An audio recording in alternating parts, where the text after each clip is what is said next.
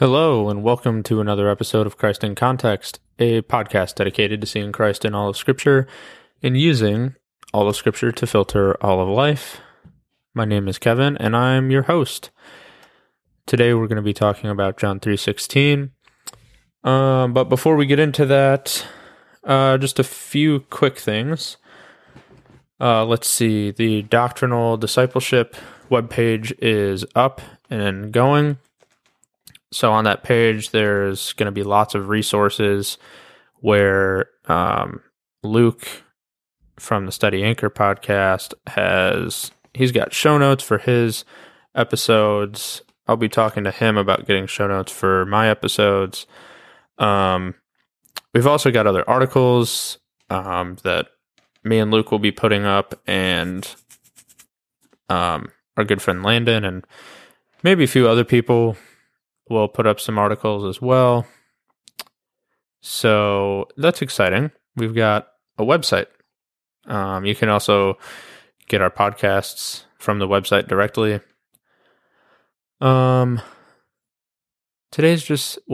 This week has been an interesting week. It's actually July 4th as I'm recording, but it's been an interesting week. My wife and I got chased down by some teenage boys while we were driving. She picked me up from work at 11 o'clock at night, and there were some teenage boys just playing in the street, because what else do you do in the southern suburbs of Chicago at 11 o'clock at night except for play in the road and chase down cars? And then there was a guy who was in our, we have a little bit of space and behind our apartment, and there was a kid who was shirtless I guess it's hot, but it was just strange. There was a 15-year-old boy who was shirtless and looking at us through our window and waving at us. So it's been an interesting week, to say the least. So anyways, this is where we're getting into the stuff that I'm really excited about for this podcast. We are talking about Bible verses, specifically verses that are quite often taken out of context, but I really hope that this show will be a show that really focuses on carefully and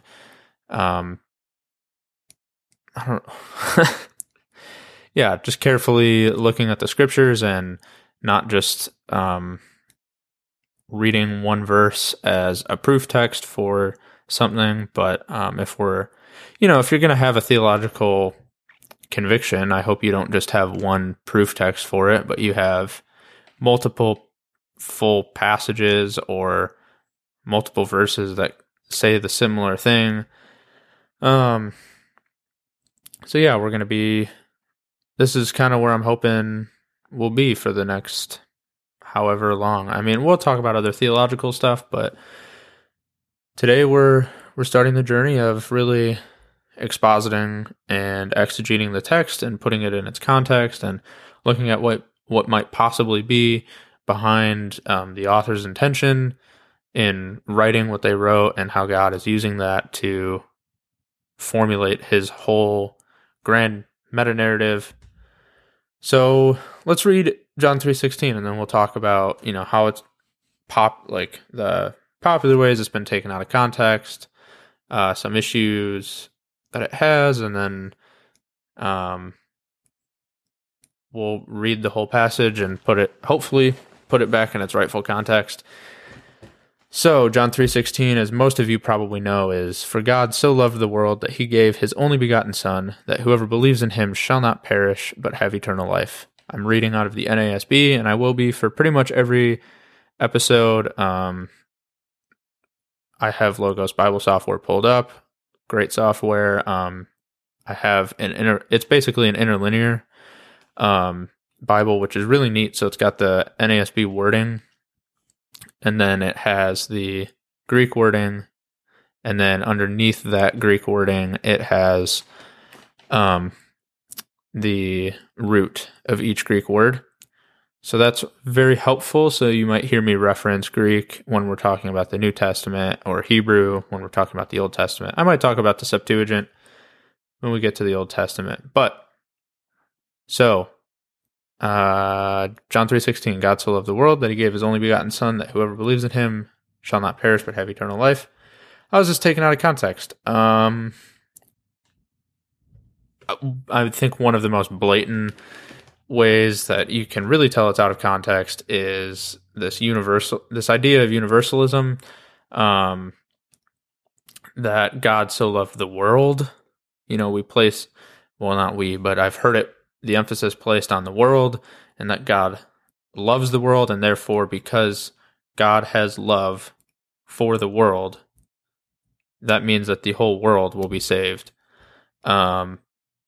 Which is really strange. It doesn't really take into account the whoever believes in him part of the verse, but that's just kind of how I've heard it. Maybe not as direct as that, but it's kind of this idea that, God loves the whole world, and therefore he loves every single person that's in the world, and it is the exact same kind of love for every person that's in the world, which means that every person will probably be saved anyways. That's a huge issue. It's very problematic with the rest of the passage, as we'll see. I've also heard it pointed in the other direction of focusing on whoever believes as a counter argument against it, or it only focuses on whosoever believes. It doesn't focus on the fact that God does indeed love everyone. That's not as prominent, I guess, today. You might also hear it emphasize like escapism, which, if you're not familiar with what that is, that's basically just the idea that you believe in God and you shoot off into heaven, and that's it. Like, the earth isn't really a good place to be. You just kind of want to get right with God while you're still here, and then eventually one day, like, you live your life, and the whole goal of life on earth is that you would escape from earth and join God in heaven, which that I believe is the most prominent way that this verse is taken out of context. Whoever believes in God will inherit eternal life, and therefore eternal life, we equate that with heaven, which I guess is kind of equivalent. But I've also heard it said that eternal life starts, all life is, in one sense, eternal, because at the time of judgment, you will either be eternally living or eternally dying. And so, I guess, this might be a bit of a stretch, but in a sense, there's eternal punishment, so people are alive for eternity, but they're also dying and being punished. So, anyways, the idea of escapism is really pushed with this verse. I'm going to stop talking about the eternal life thing because that's a bit of a stretch, but there's my wife coming home from grocery shopping. Say hi, Cammie. Hi. Let's see. Escapism is, by far the easiest way to take this verse out of context. Just believe in God, and one day you'll shoot off to heaven, and that's all you really need to do. Just believe in him. There's really no accountability for your belief. And this is also, I think, where Calvinism kind of gets a bad rep, because at the school that I'm at, it's a Nazarene university, and for some reason, the biggest problem they have with the TULIP, the 5 doctrines of Calvinism, or 5 points, is they have a huge issue with perseverance of the saints. They don't really care about limited atonement. They have a problem with that. They have a problem with unconditional election, but they don't really focus a lot of attention there. They really care about perseverance of the saints, because in their mind, how I've heard it argued is, so you're telling me The person can just believe in God and just live a sinful life, and then they'll still be saved. And then a person who really cares and is trying to work after loving God won't be saved because God just does what he wants, which is absolutely ridiculous and doesn't line up with Calvinism at all, because if there is such a person that is truly trying to honor and glorify God, then that's evidence enough that they likely have been saved and do have faith in Jesus and will be in heaven. We as Calvinists believe that people don't honor God and they don't want to. And to keep it in simple terms, they just don't want to honor God because that's how they are from birth. Escapism. And then the last one, I kind of was hinting at it, is an Arminian proof text.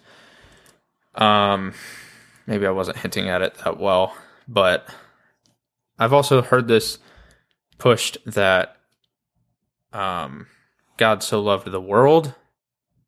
And so the way that it gets pushed is, God loves the whole world, which right there is inserting a word, the whole world. It doesn't say that. It just says God so loved the world.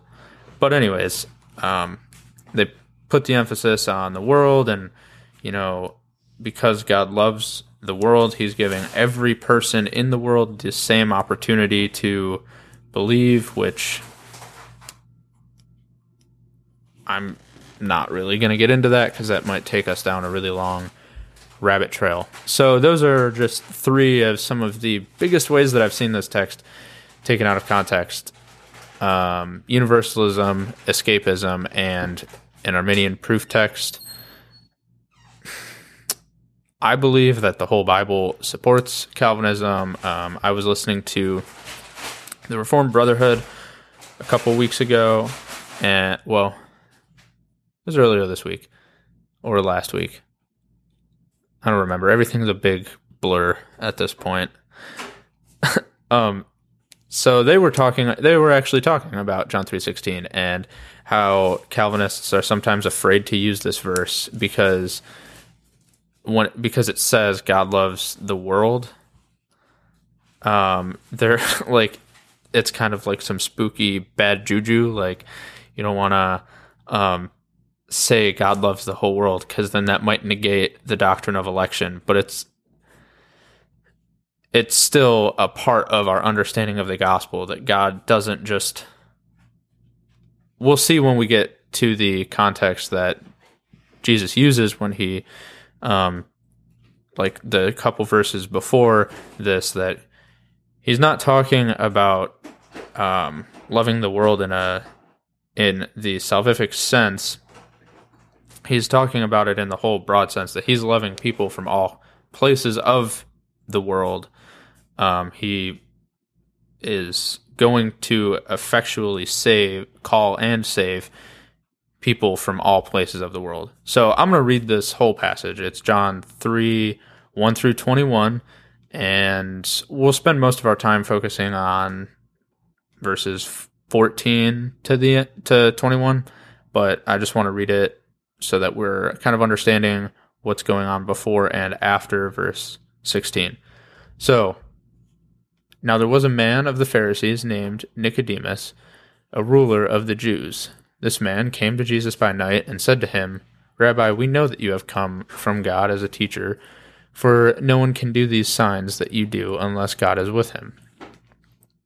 Jesus answered and said to him, "Truly, truly, I say to you, unless one is born again, he cannot see the kingdom of God." Nicodemus said to him, "How can a man be born when he is old? He cannot enter a second time into his mother's womb and be born, can he?" Jesus answered, "Truly, truly, I say to you, unless one is born of water and the Spirit, he cannot enter into the kingdom of God. That which is born of the flesh is flesh, and that which is born of the Spirit is spirit. Do not be amazed that I said to you, you must be born again. The wind blows where it wishes, and you hear the sound of it, but do not know where it comes from and where it is going. So is everyone who is born of the Spirit. Nicodemus said to him, How can these things be? Jesus answered and said to him, Are you the teacher of Israel and do not understand these things? Truly, truly, I say to you, we speak of what we know and testify of what we have seen, and you do not accept our testimony. If I told you earthly things and you do not believe, how will you believe if I tell you heavenly things? No one has ascended into heaven, but he who descended from heaven, the Son of Man. As Moses lifted up the serpent in the wilderness, even so must the Son of Man be lifted up, so that whoever believes will in him have eternal life. For God so loved the world that he gave his only begotten Son, that whoever believes in him shall not perish, but have eternal life. For God did not send the Son into the world to judge the world, but that the world might be saved through him. He who believes in him is not judged. He who does not believe has been judged already, because he has not believed in the name of the only begotten Son of God. This is the judgment, that the light has come into the world, and men loved the world rather than the light, for their deeds were evil. For everyone who does evil hates the light, and does not come to the light, for fear that his deeds will be exposed. But he who practices the truth comes to the light, so that his deeds may be manifested as having been wrought in God. So, the first thing that I want to really point out is that there's kind of a cyclical conversation that happens where Jesus makes a statement at the beginning and then he makes a statement at the end in order to emphasize the point that's made. So he says, one must be born again, and he cannot... Unless one is born again, he cannot see the kingdom of God. And then, in verse 21, he says, He who practices the truth comes to the light, so that his deeds may be manifested as having been wrought in God. There's also a contrast between light and dark. This is kind of where it's more obvious. This is a judgment that the light has come into the world, and men loved the darkness rather than the light, for their deeds were evil. And then there's also, where is the verse? That which is born of flesh is flesh, and that which is born of the Spirit is spirit, verse 6.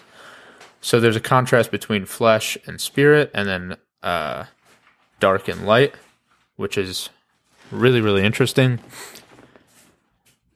But the important part for understanding verse 16, I would say, is verses 14 and 15, and then the following 17, 18, and 19 are all really important. So verse 14 says, As Moses lifted up the serpent in the wilderness, even so must the Son of Man be lifted up, so that whoever believes will in him have eternal life. So 14 and 15, what's going on here is there should be a red flag that goes up, where you see, as Moses lifted up the serpent in the wilderness, immediately you should be thinking, at least this is how it's written, that you read this or hear it, and immediately you start to think of the story in Numbers 21,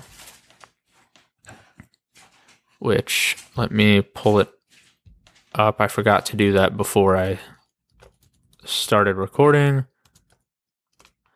But basically the story is that there's Israelites, they're wandering, and they start to question God and speak against him and against Moses, doubting that, they're actually going to inherit a good land. And so here is Numbers 21, starting in verse 5, and we'll read through verse 9. The people spoke against God and Moses, Why have you brought us up out of Egypt to die in the wilderness? For there is no food and no water, and we loathe this miserable food. The Lord sent fiery serpents among the people, and they bit the people, so that many people of Israel died. So the people came to Moses and said, We have sinned, because we have spoken against the Lord and you. Intercede with the Lord, that he may remove the serpents from us. And Moses interceded for the people. Then the Lord said to Moses, make a fiery serpent and set it on a standard, and it shall come about that everyone who is bitten, when he looks at it, will live. And Moses made a bronze serpent and set it on the standard, and it came about that if a serpent bit any man, when he looked to the bronze serpent, he lived. So there's a problem with the Israelites, which many people say that Israel is a type or a foreshadow of the church, or it's a small scale type or foreshadow of the whole world, a disobedient people that God is saving. I think the best way to understand it is the church, that we are, Israel is a type or a foreshadow of the church, that they are God's people, and God is faithfully trying to and effectively saving those people that he has foreordained. So here we're seeing in this story of God's saving of his people, there's doubt, there's disobedience, and God righteously and justly sends a punishment on these people. They're doubting, the Israelites are doubting God, so they're justly punished for it. And so here we're seeing the problem. This is the problem that should come to mind when you hear the reference of as Moses lifted up the serpent in the wilderness.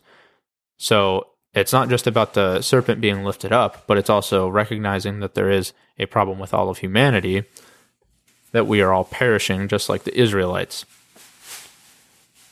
So the serpent that's lifted up is an act that's done in order to bring salvation and bring life for those who trust that God can actually save people, and that he does actually save people. So whoever believes that that this bronze serpent would save them, they would have life. And Jesus makes this connection. He says that similar to this serpent in the wilderness, this is the same thing where the Son of Man must be like that serpent and be raised up, so that people who look upon the cross would believe in Jesus. Or sorry, those who look upon the cross and trust that God is saving his people through the cross, they will be saved and have eternal life. And then we get to verse 16. For God so loved the world that he gave his only begotten Son, that whoever believes in him shall not perish but have eternal life. So this is a descriptor of God's saving act through the Son. It's the culmination of redemptive history. It's the climax of redemptive history, that God is coming down in the flesh and being crucified. As you see later in the narrative of John, he's crucified, and that's how he's raised up, so that whoever looks at the Son being raised up would have eternal life. And then we've got the next verse 17, which is also quite often taken out of context. But before we get there, I want to contrast just what we've said so far with universalism, escapism, and the Arminian proof text that we were talking about. So with universalism, it's the idea that all people will be saved, which I hope we're paying attention to what I was saying with Numbers 21. There were already people that were perishing. They already died. There were some that already died. So if we're contrasting it properly with how Jesus is speaking of the serpent being raised up, then we're understanding that there already are people that are perishing, and there will continue to be people who are perishing from this judgment that God has sent. And I'm going to call this the serpents that are biting people, I'm going to call that a judgment, specifically for the sake of what is later said in verse 18.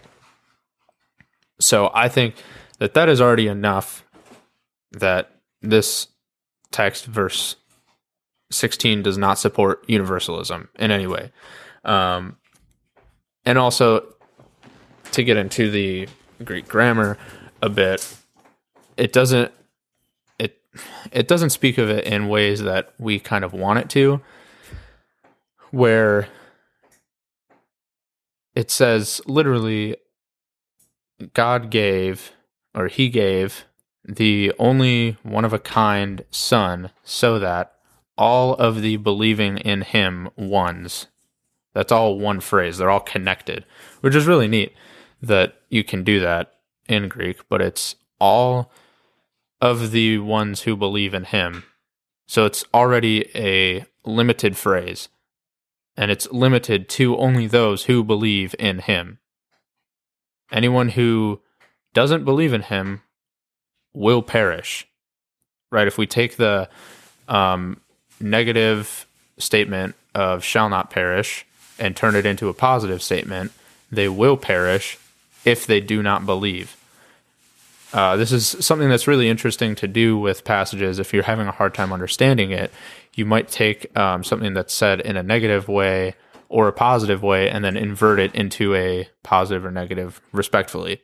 So if we say that whoever believes in him shall not perish, you could also say that whoever doesn't believe in him will perish. This doesn't always work, but it's a helpful tool and a helpful way to examine a text in order to understand it.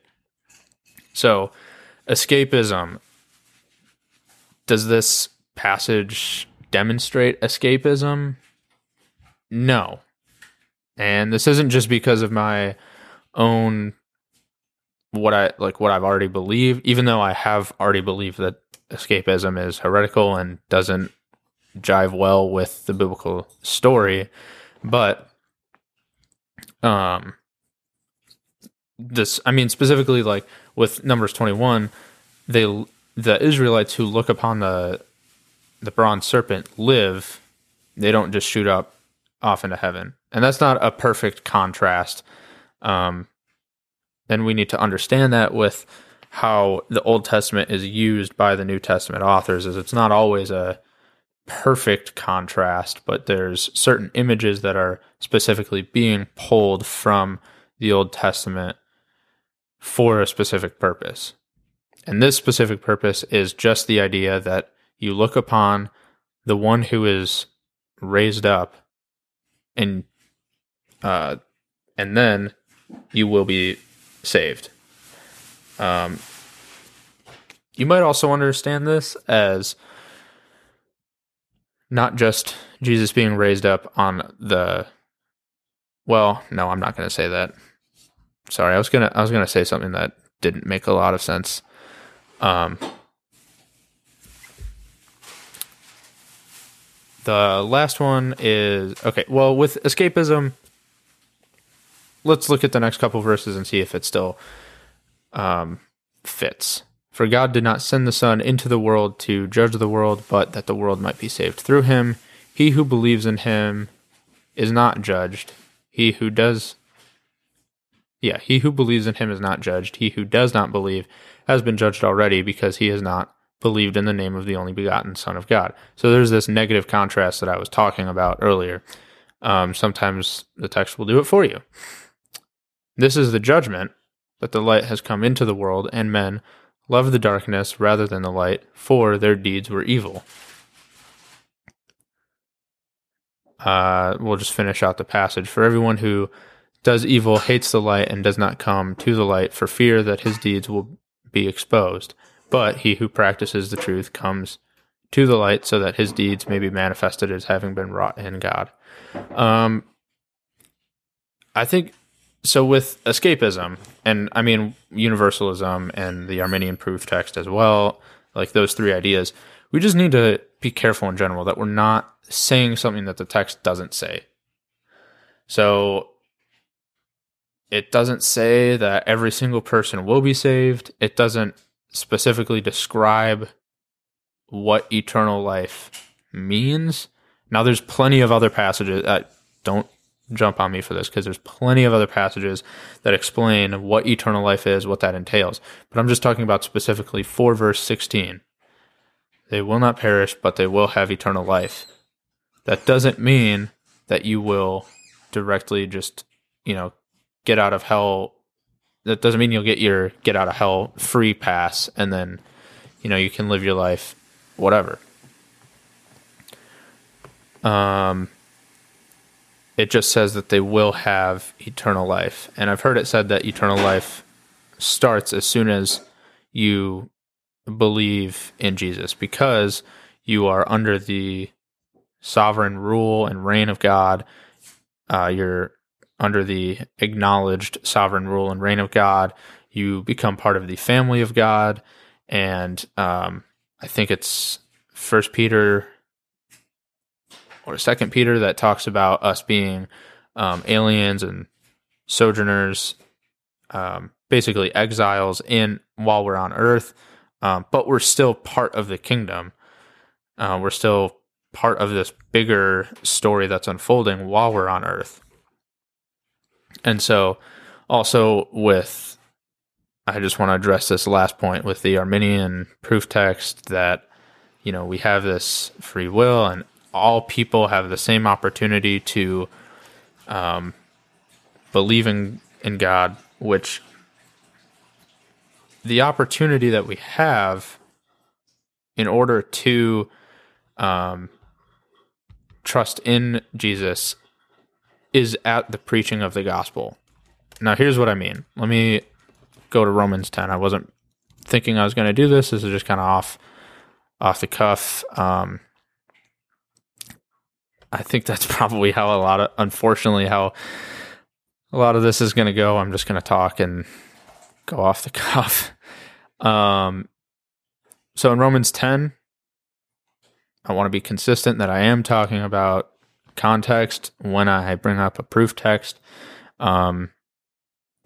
Chapter 9, 10, and 11 are seen as a sequential one big argument that Paul is making specifically about Israel and the role that it plays in the whole story of God's salvation of his people.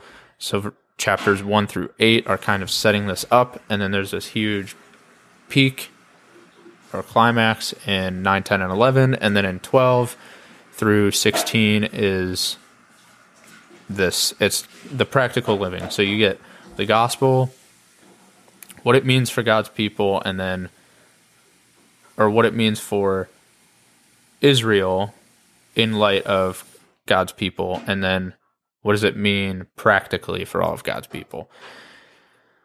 So,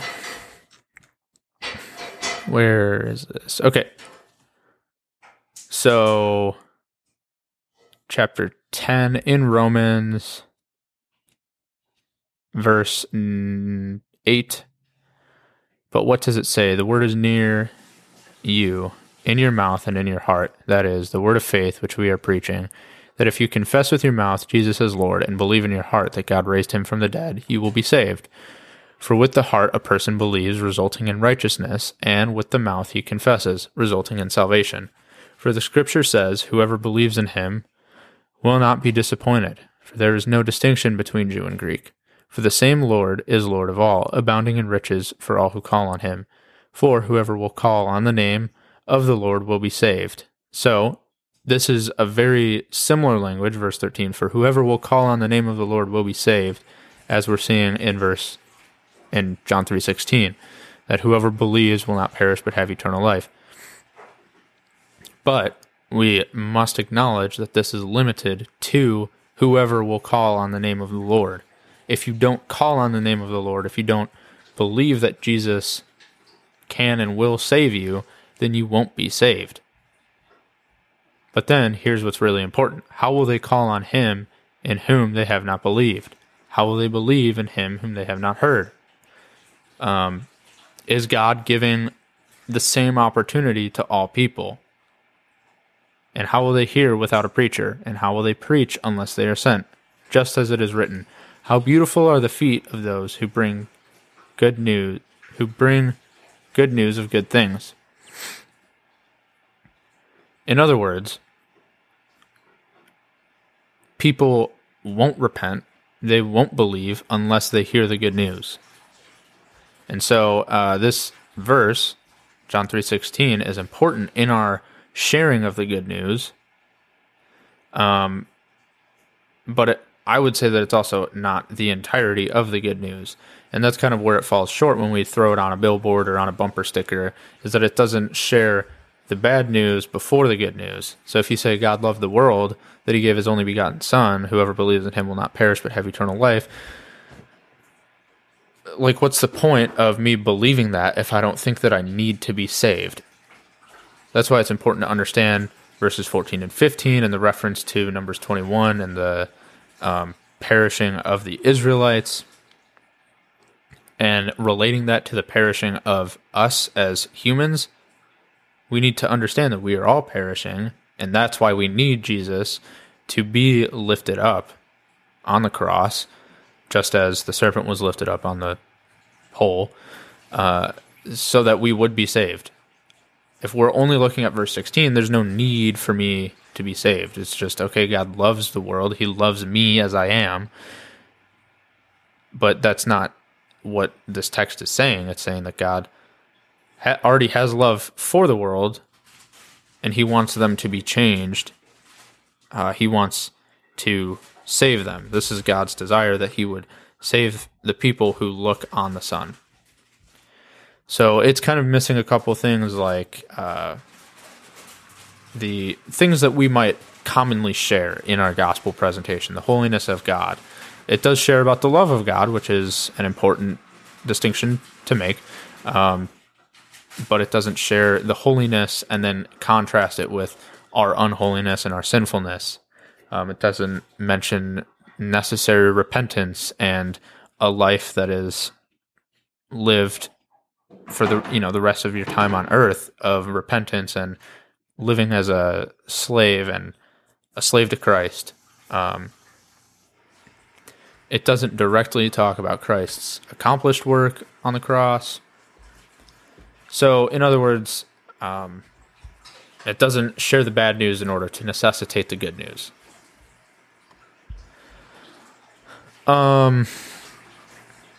Let's see how much time we've got. Okay, 38 minutes. Wow. I'm going to try to hopefully keep these episodes under an hour.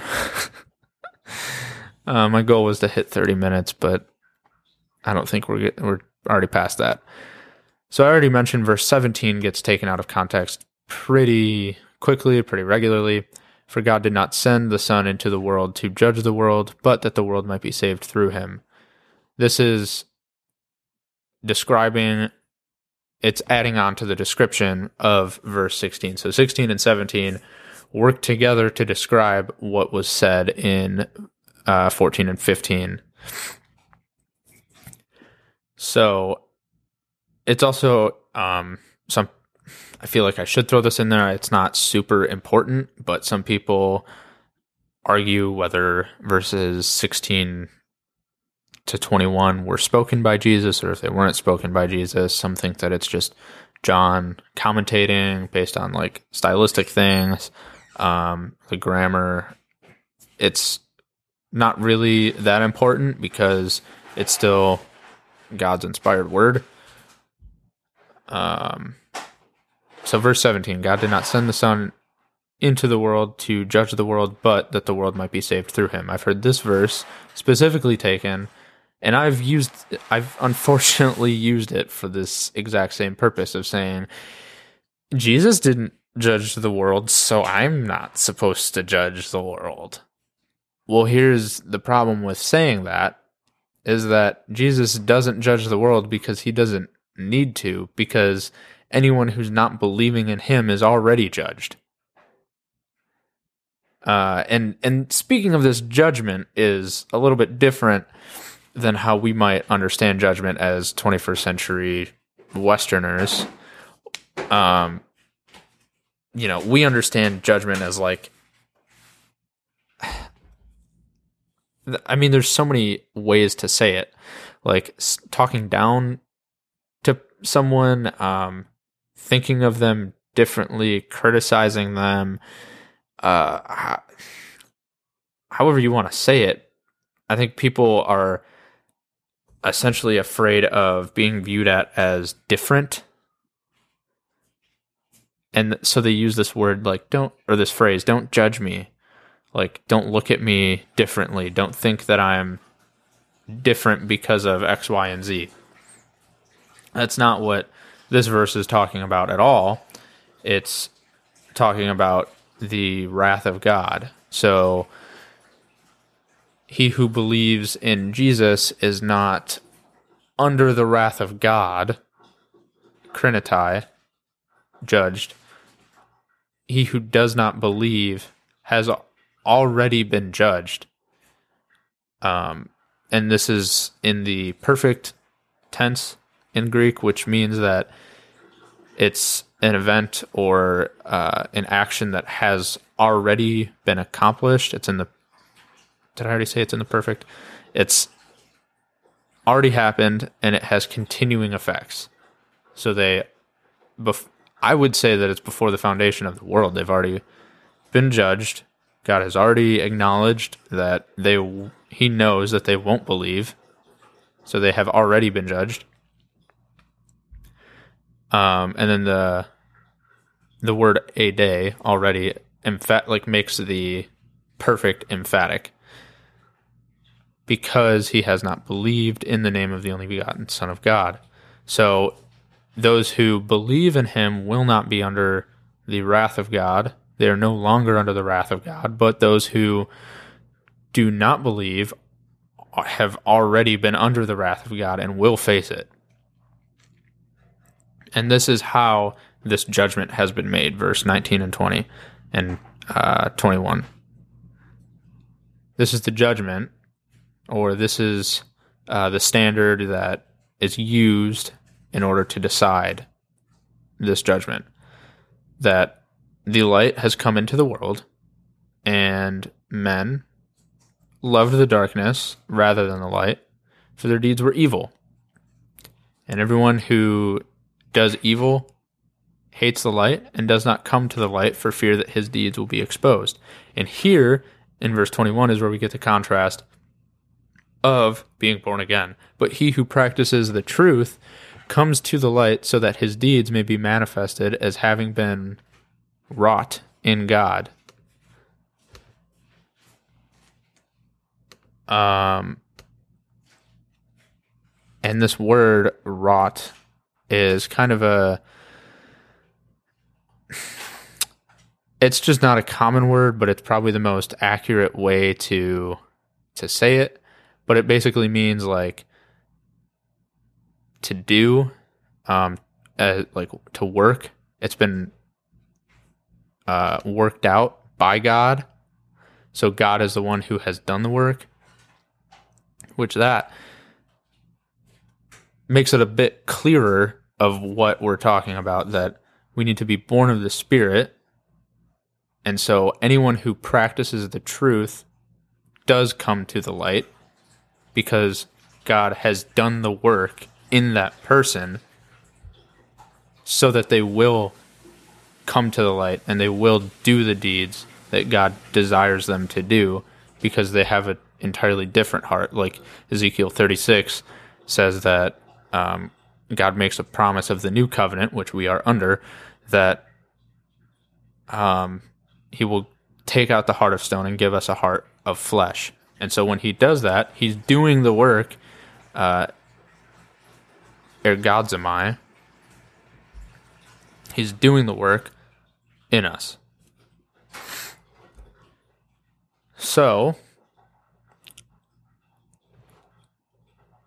let's see. I think that's as far as we're going to go. So God loved the world.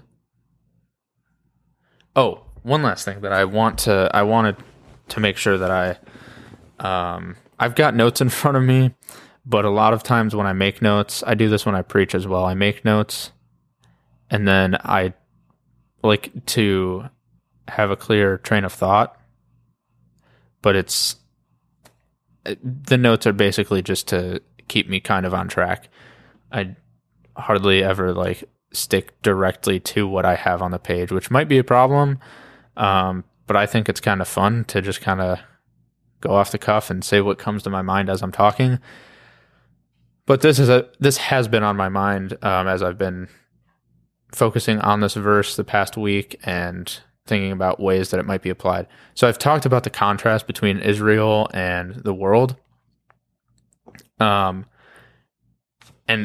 here's what I think is fascinating. And I might be overemphasizing this, but I think that this is probably one of the most important aspects of understanding this is, so Jesus says, as Moses lifted up the serpent in the wilderness, even so must the Son of Man be lifted up, that whoever believes in him, whoever believes will in him have eternal life. So then our brain shoots to Numbers 21. We remember the story where Moses lifts up the serpent. And who is it talking about? Israel. That's the answer. He's talking about Israel. So we should think that for God so loved Israel, because the Messiah is Israel's Savior, for God so loved Israel that he gave his only begotten Son, that whoever would believe in him would not perish but have eternal life. That's what we would expect, but instead we get this broader, even further unimaginable love that God has for people beyond the Israelites. That is, God so loved the world rather than Israel. And Israel is included as part of the world so that he gives his only begotten Son, that anyone, not just the Israelites, you don't have to be circumcised and become an Israelite and follow the law, and on top of that believe in the Son of God. But it's plain and simple that whoever believes in him, that he is enough to save, will be saved. Anyone from across the globe. So it's this really beautiful, all-inclusive, but all-exclusive message. It's this wonderful paradox of the gospel that it's open for anyone from all people across the world and not just a specific nation, which this is what I'm trying to get at when I say that the Arminian proof text doesn't exactly work. Because it's not just specifically saying that all people across the world have the same opportunity, because, as I've said, the gospel needs to be preached in order for a person to have an opportunity to repent. But on top of that, it is God giving all people, all different kinds of people across the world, an opportunity to repent through our preaching of this gospel and sharing about the resurrection of Jesus, that our life doesn't end when we die.